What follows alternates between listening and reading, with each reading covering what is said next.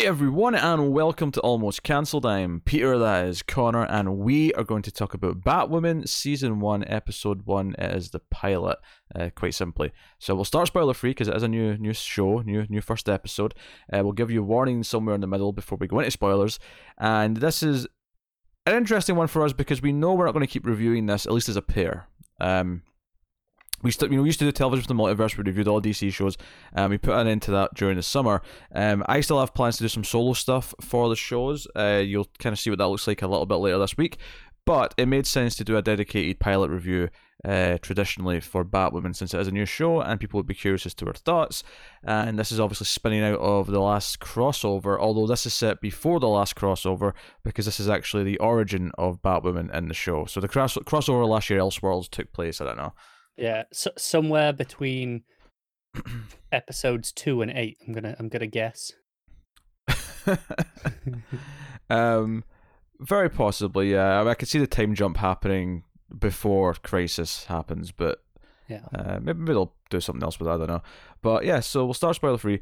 Yeah, Batwoman. If you don't know what Batwoman is as a general concept, Batwoman's a relatively new character. Now, there was a Batwoman once a long time ago, but in terms of this Batwoman, this Kate Kane, the cousin of Bruce Wayne, she is from the mid 2000s, and 52 was the series that kind of introduced her, and so she's relatively new to the whole thing. Obviously, there's been some newer characters in the Bat family, but she's relatively speaking by comic standards, but enough that she's quite well established. I mean, yeah, obviously we're talking about like 14 years at this point, so I mean it's been a while, but she like, I mean, even Stephanie Brown, the third Batgirl, I mean, it wasn't Batgirl yet, but she existed in the comics before Kate did. Kate is a very new concept. So she obviously becomes Batwoman. It's very different in the comics because she doesn't replace Batman in the comics, because the TV show, Batman's missing. He's been missing for a few years, and she kind of comes in because of a pardon the word, crisis that's happening, and kind of suits up to save an old friend. And that's kind of the gist of why she starts doing what she's doing. I mean, I suppose technically Batman was missing in 52 at the time, but yeah, I don't know. I guess it's just because after 52, she's been operating in the same world as Batman the entire time. So I've never really thought of it. So, yeah, there was 1 year where she was on her own, and then the remaining 12 or 13 years, however long it's been, she's just there with Batman. It's fine. Yeah, and she's kind of opposed Batman in her style and like how she operates and things like that.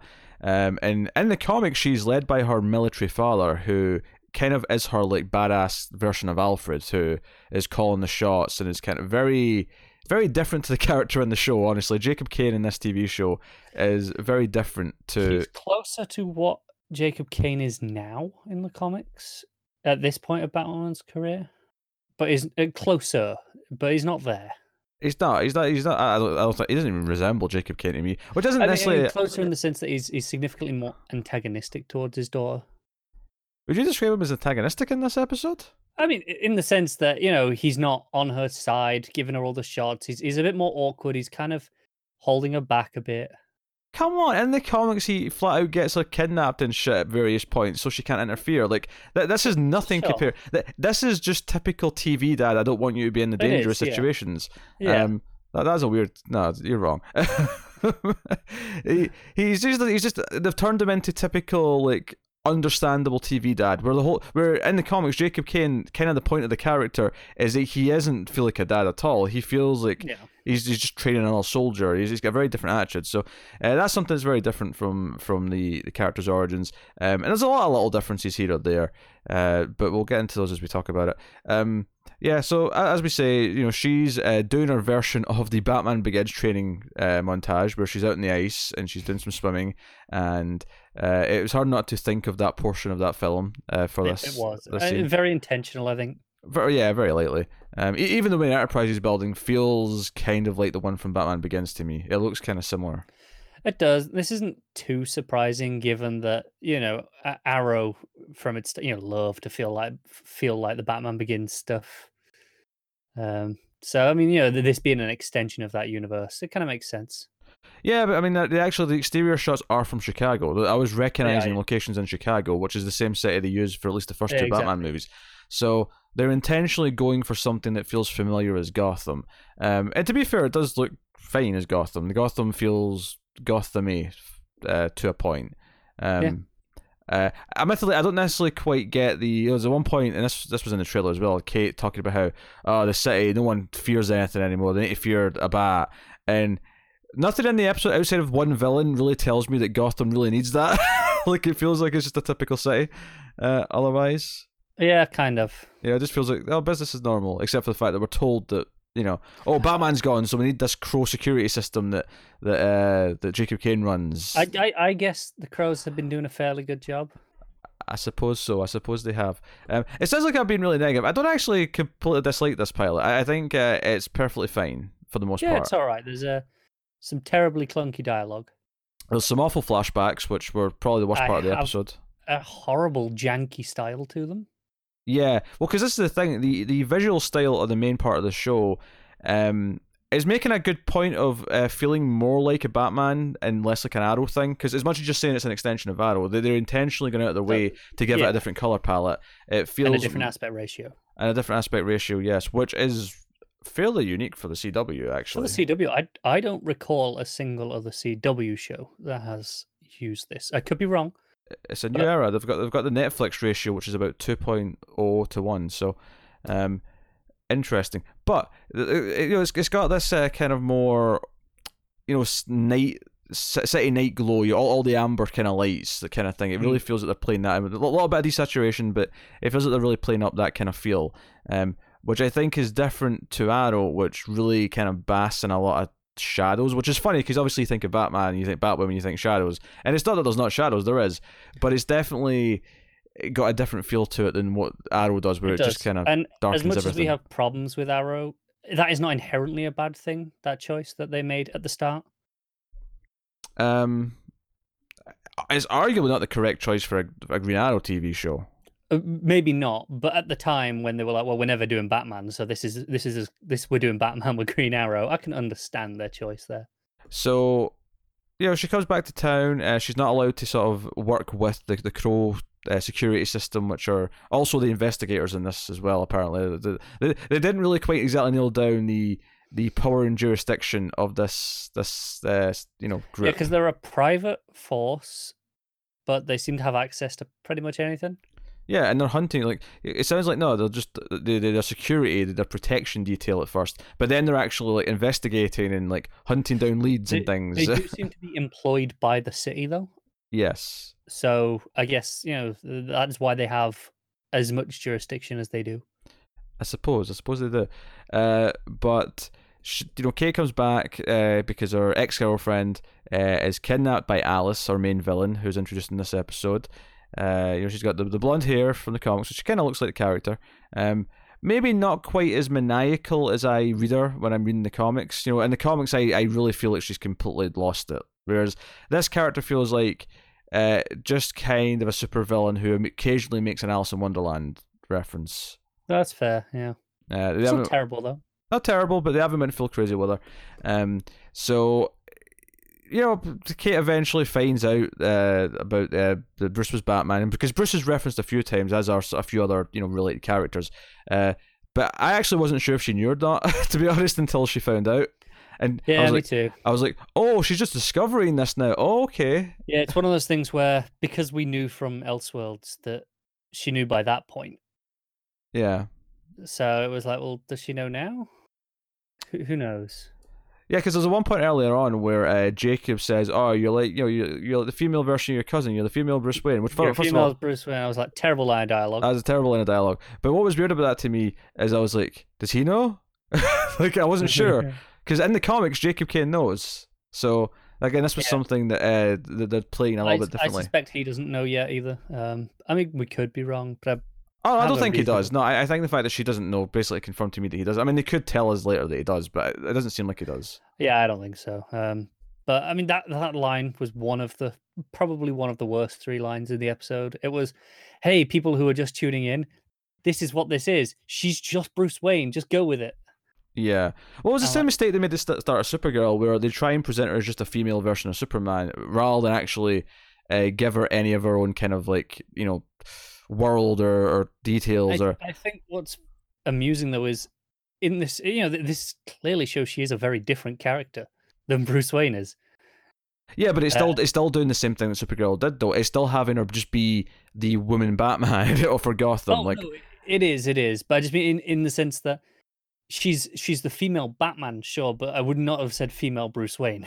So it's a line of dialogue in that sense. Oh yeah, sure. She seems so different from Bruce Wayne, but the show is definitely handling her, at least so far, as she's becoming the bat, the bat person of Gotham, and therefore is kind of just, to the fact that she's got her cave that's under Wayne Enterprises. It looks kind of her Alfred now, or not? Look, yeah, like I was second guessing myself.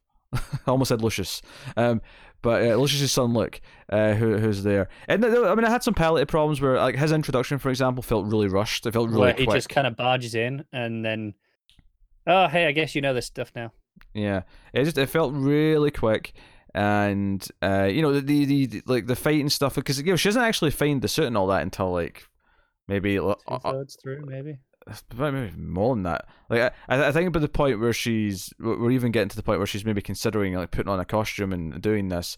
Like, we're less than 10 minutes of the episode left, and we have to have the big showdown where she has her big entrance and she whatever, but where people see her in the sky and think Batman's back kind of thing. There's not really a lot of spoil in this episode actually. Really, mainly because it's she becomes Batwoman. Not fully though, because.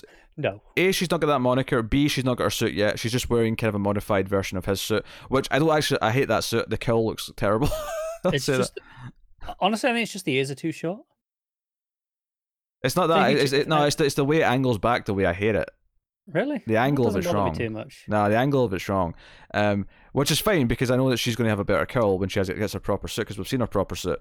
But the Batman of this world looked like shit, and I'm going to stick to that. I don't hate the shape, just the ears. Ears are off for me. Nah, I wasn't a fan. But so despite all the things that I've mentioned that don't quite match up, or all the things that feel piloty or whatever, I didn't hate the episode. The episode, whenever, first of all, the music's quite good. Obviously the main theme, which was introduced last year in the crossover, is really good. And what I like is they add the drums and stuff like from the start of the episode, but they didn't actually hit that main theme until like she's standing in the suit and someone sees her, and it's kind of a big moment. And I like they got all this bouncy synth stuff going on throughout the episode that I was feeling. Yeah, I noticed specifically Alice's theme was quite good.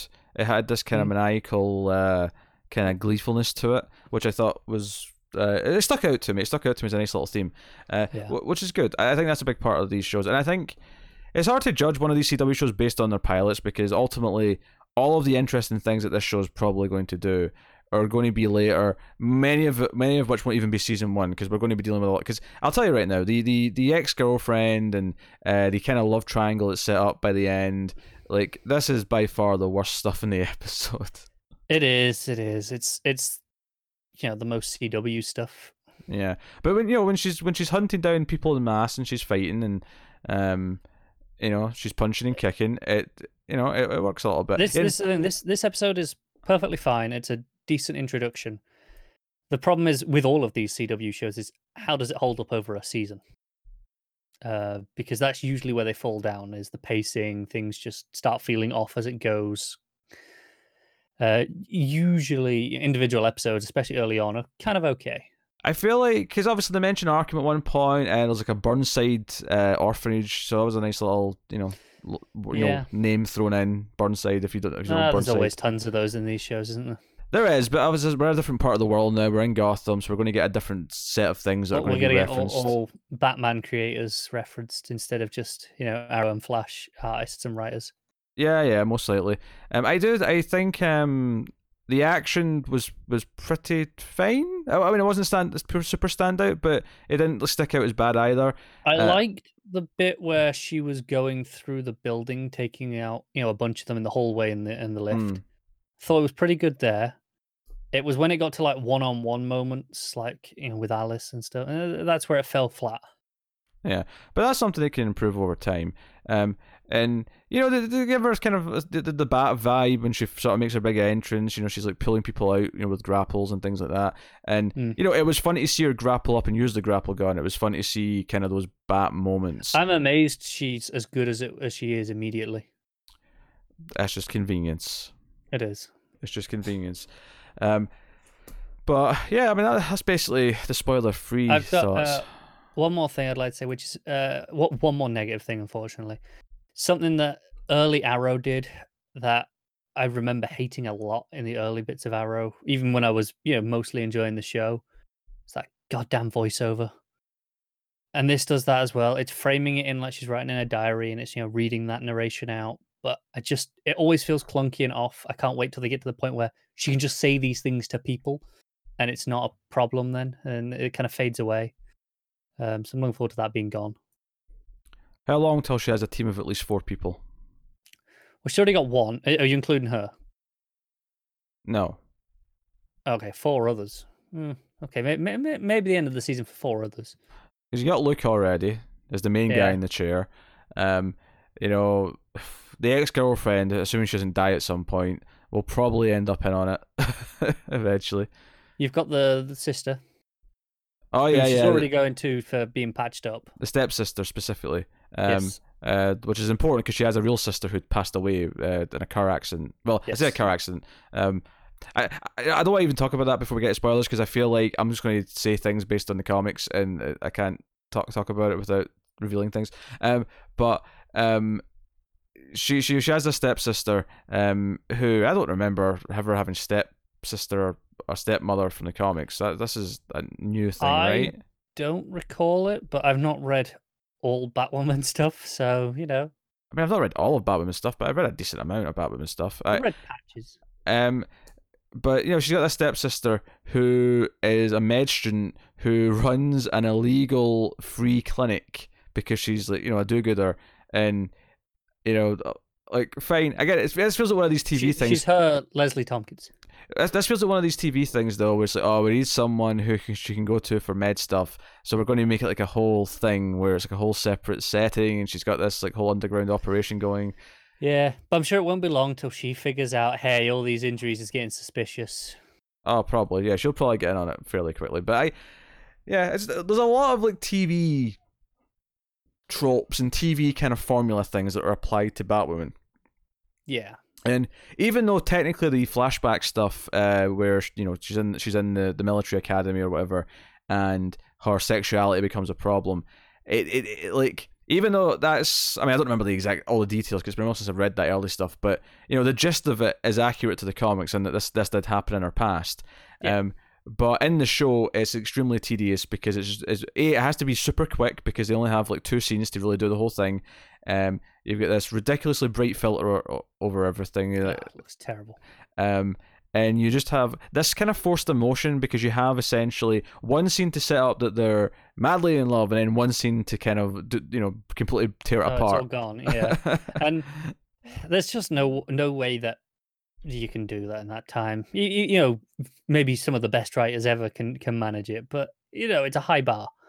Usually, it takes a bit of time to establish, that you actually care, not just knowing you should care because of what it is. I mean, you can do it in 2 scenes. You can do it in 2 scenes, but they need to be 2 long scenes that take their time. Oh, sure. I mean, in this specific amount of time that we have here. So, so I'll give the spoiler warning. Full spoilers for the rest of the episode. Should there be any? And I mean, there's one big one at the end, which isn't a spoiler to us because we know it from the comics. But I'm actually kind of glad they did this early, even though it feels clunky to just throw it in the pilot. I'm glad that it's just out the way and I don't have to lie about it. No, I get that because a part of me is like, well, we can just say it, and I saw a headline last night before I watched this. The headline was Batwoman's villain is exactly who you think it is. And I went, cool. We've been saying that since the show was announced, so that's fine. It didn't bother me, and I'm glad that everyone's on the same page. But it should be who we think it is. It would be a problem if it wasn't. Exactly. Yeah. I'm disputing that headline. That's a stupid headline. Why is that journalism? I don't know. It's one of these recap articles, I'm sure. It is, no, the And tone click of on it. no, but the tone of that says, "Oh, well, maybe we'd be a bit excited if it was someone else." No, why is that even news? Of course, it's exactly who we I, think it is because it would be a complete I, betrayal of what the I character didn't is to read do it that anything way. else. I didn't read it that way. I read it as this is one of those recap headlines that's like, here's the twists, and it gives you a headline like that so that people like us can see that and go, okay, we know what it is, and maybe we'll click on it to get the information if we hadn't already watched the show. Mm-hmm. But it's like, okay, it's to potentially get people who are fans of the comics Well, excited. I mean, basically, we haven't said what it is yet because you derailed us with a stupid headline. Beth, her presumably dead sister, who they make a point of saying they never found the body. In fact, I didn't like that moment where she's like, "But Bruce was looking all those years. Why did he never find it? What reason could there be that he never found a body?" I'm like, "Because With there's all no this body. She's technology. alive. You stupid cow." But I mean, it was a pretty stupid thing anyway. Because I mean, she's in a river, gets washed away, could have ended up anywhere. It happens. Well, no, yeah, no, logically, but I'm talking about in the context of the scene, the No, way it's presented. I know, but even as a moment with that dialogue, I hated it on the level of, well, there's a very obvious reason why, beyond the other obvious reason why, that she actually gets to. It bugged me in both ways. But yeah, so Beth, her presumed dead sister, is Alice. And obviously we know more about this from the comics, and I don't want to go into it too much, but the reveal here is, I mean, like I say, it does feel kind of rushed to just throw it in the pilot, but I'm glad that it's just over and done with, because if I was having to talk about, 6 episodes of this and like Alice is constantly popping up, and it's like not until episode 7 where they do the big reveal, oh, Alice is actually Beth. It's one of those things where, assuming you haven't read the comics, and which, let's be honest, the vast majority of people who watch this show will not have. Mm-hmm. I can see that working well for them, having some time to establish it and then you pull the rug out from under them. Yeah. But in today's culture, where, like I said, that headline I saw was, probably within an hour of the show airing, you would never hide it. So you might as well just lean into it and get it out of the way. Yeah. So they reveal that at the end, and that's, whatever, and she has her cheesy narration and she writes in the journal, and that's what it is. They introduce that her ex-girlfriend has a husband now, and it's this awkward kind of love triangle moment, and this is the sort of thing that, after years of watching these shows, I'm just like, okay, here we go. Yeah. Because it's never compelling in these shows. They never do relationships that, like, or at least rarely they do relationships where you give a shit about the actual pairing, where you give a shit about the outcome. How many in these superhero shows would you say you have given a shit about? The CW ones. The CW ones?